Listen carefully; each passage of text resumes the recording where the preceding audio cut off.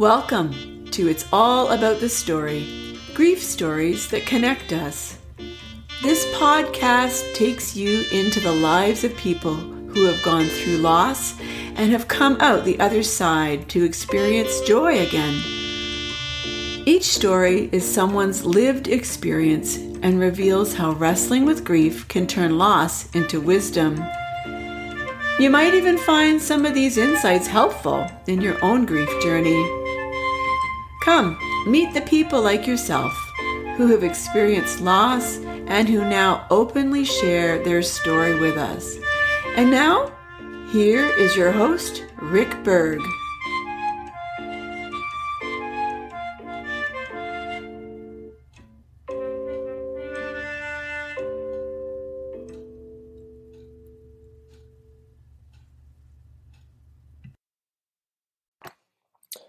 Welcome to It's All About the Stories, grief stories that connect us. It is good to be together. I wanted to talk a little bit today about Remembrance Day. Yesterday we recognized Remembrance Day in Canada.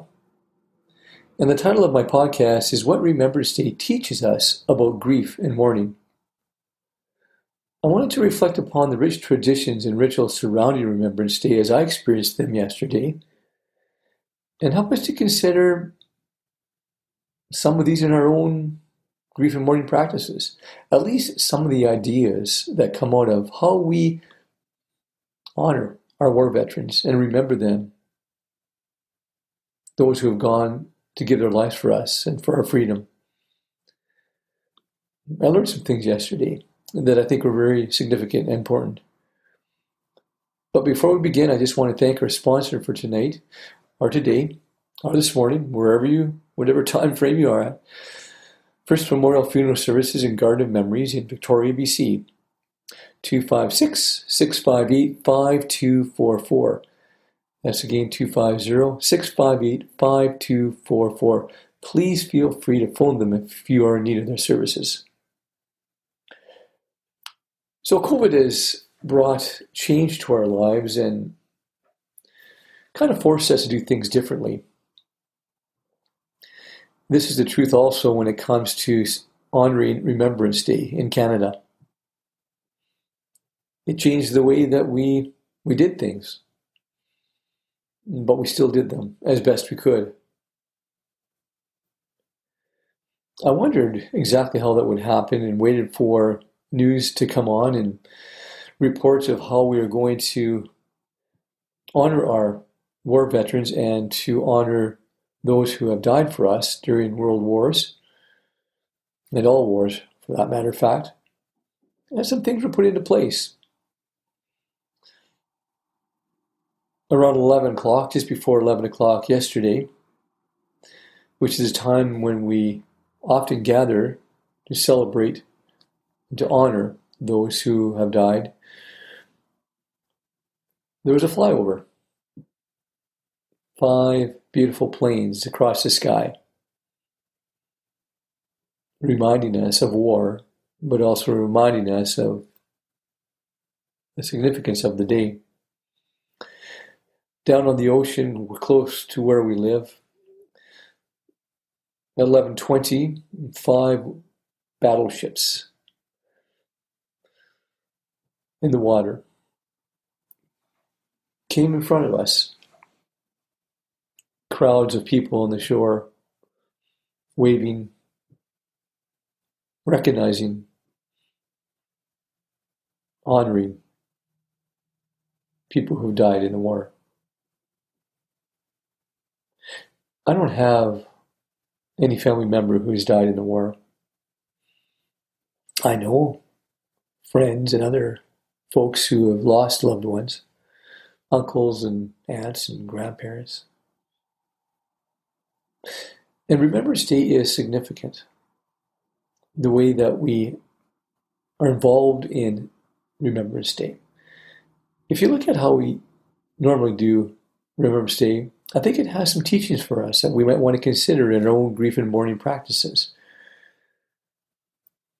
We know that the early signs of Remembrance Day are recognized when we see the first poppies that are pinned to coats and dresses and shirts of people walking down the street. We know that Remembrance Day is coming. As Remembrance Day comes, we normally go to the cenotaph, a place where the names of war heroes are embedded into rock for all time. A place to gather together, to read names, to remember contribution. Often at cenotaph, folks would gather, and we would have the wreath laying in front of the cenotaph. Poppies usually adored those wreaths. It's a ritual, a tradition that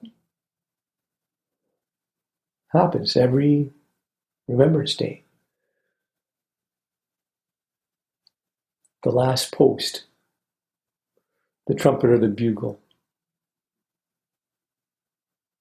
the minute of silence,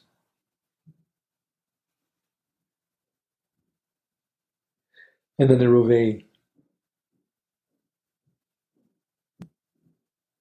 and then the post again. What an event. Just to sit there and listen to the last post, to have the silence to remember, and to leave in silence, in admiration of somebody that's missed, and always will be. You know, it's fascinating because often when I've gathered at the cenotaphs throughout my years, following the ceremonies, people would gather in groups and the stories would be told of those whose names were on that rock and reminded of what they'd done, where they'd been, the war they fought, the battle they'd been in, who they were as an individual. It's a place to come together. We didn't have that as we had hoped for as a result of COVID-19.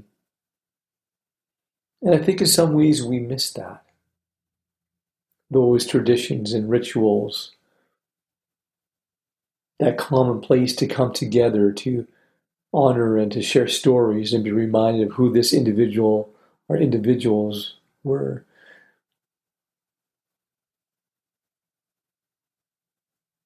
Yesterday we gathered with our choir, an online choir. And in between some of the choral pieces, we asked this question: who's your personal hero? And we were awestruck. We were surprised by how many stories there were from that one group of people who had a loved one involved in the war. A plane being shot down.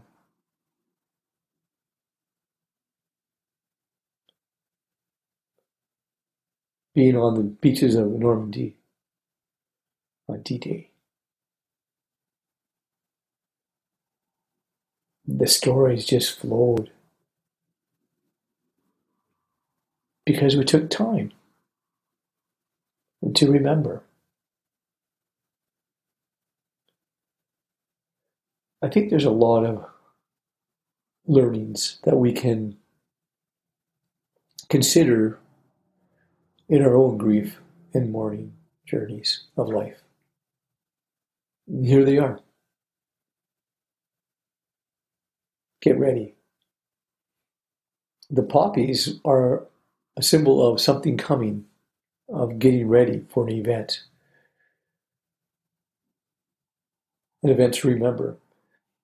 And one of the most crucial components of grief work is to prepare to remember. To take those special moments to come together to remember. there's some planning that happened. The puppies were given out. The instructions were getting together. We're going to meet. When do you do that? And how do you do that with a loved one who has died and you miss? Have you prepared and let those who also miss this person know that you are getting together? And where will it be? The second learning here is the cenotaph. At least for me, a gathering place. A place where name is recognized, bedded in stone.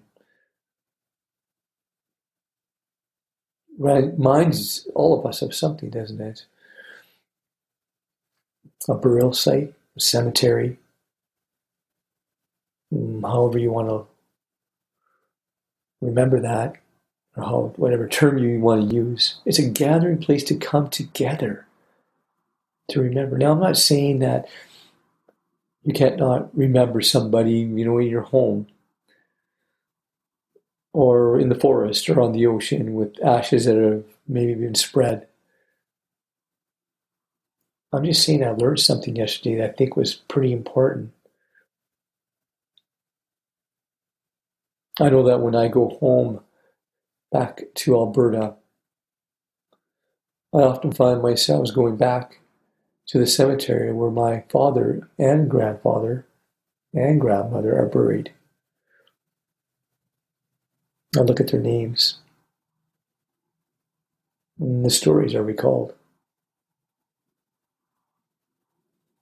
And that's the third thing I learned. The stories that need to be recalled.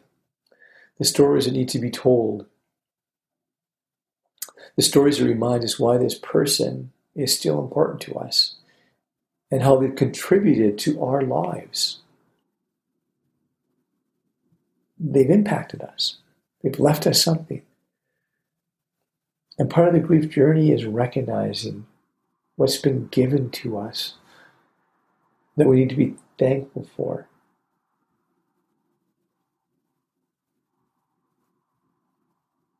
The fourth thing I learned was the importance of rituals and traditions that happen over and over again,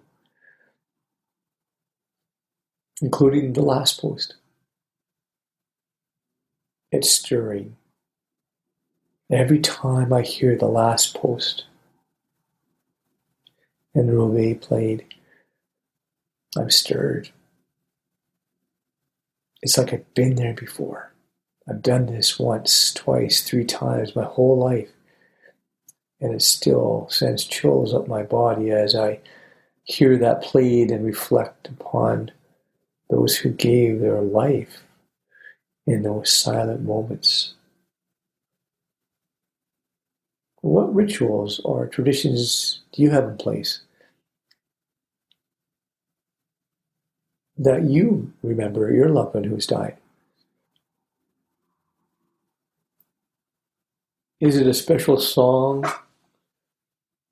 that you play that reminds you of your loved one, that you play on the anniversary of their death? Is it a birthday cake that you make that was their favorite food item on their birthday? What do you do over and over again? What ritual do you put into place to remember that person who died and who you still miss?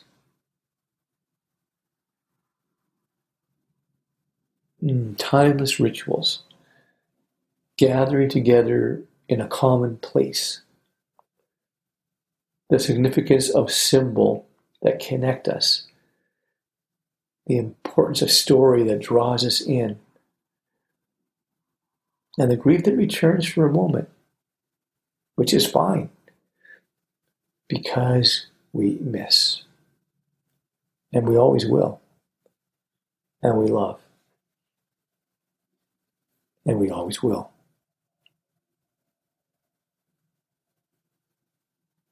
This is what I learned yesterday.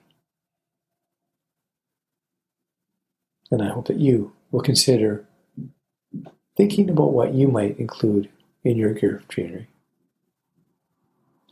Again, I'd like to thank First Memorial Funeral Service and Garden of Memories for sponsoring this episode. Their number again is 250-658-5244, 250-658-5244. See you next time. Take good care.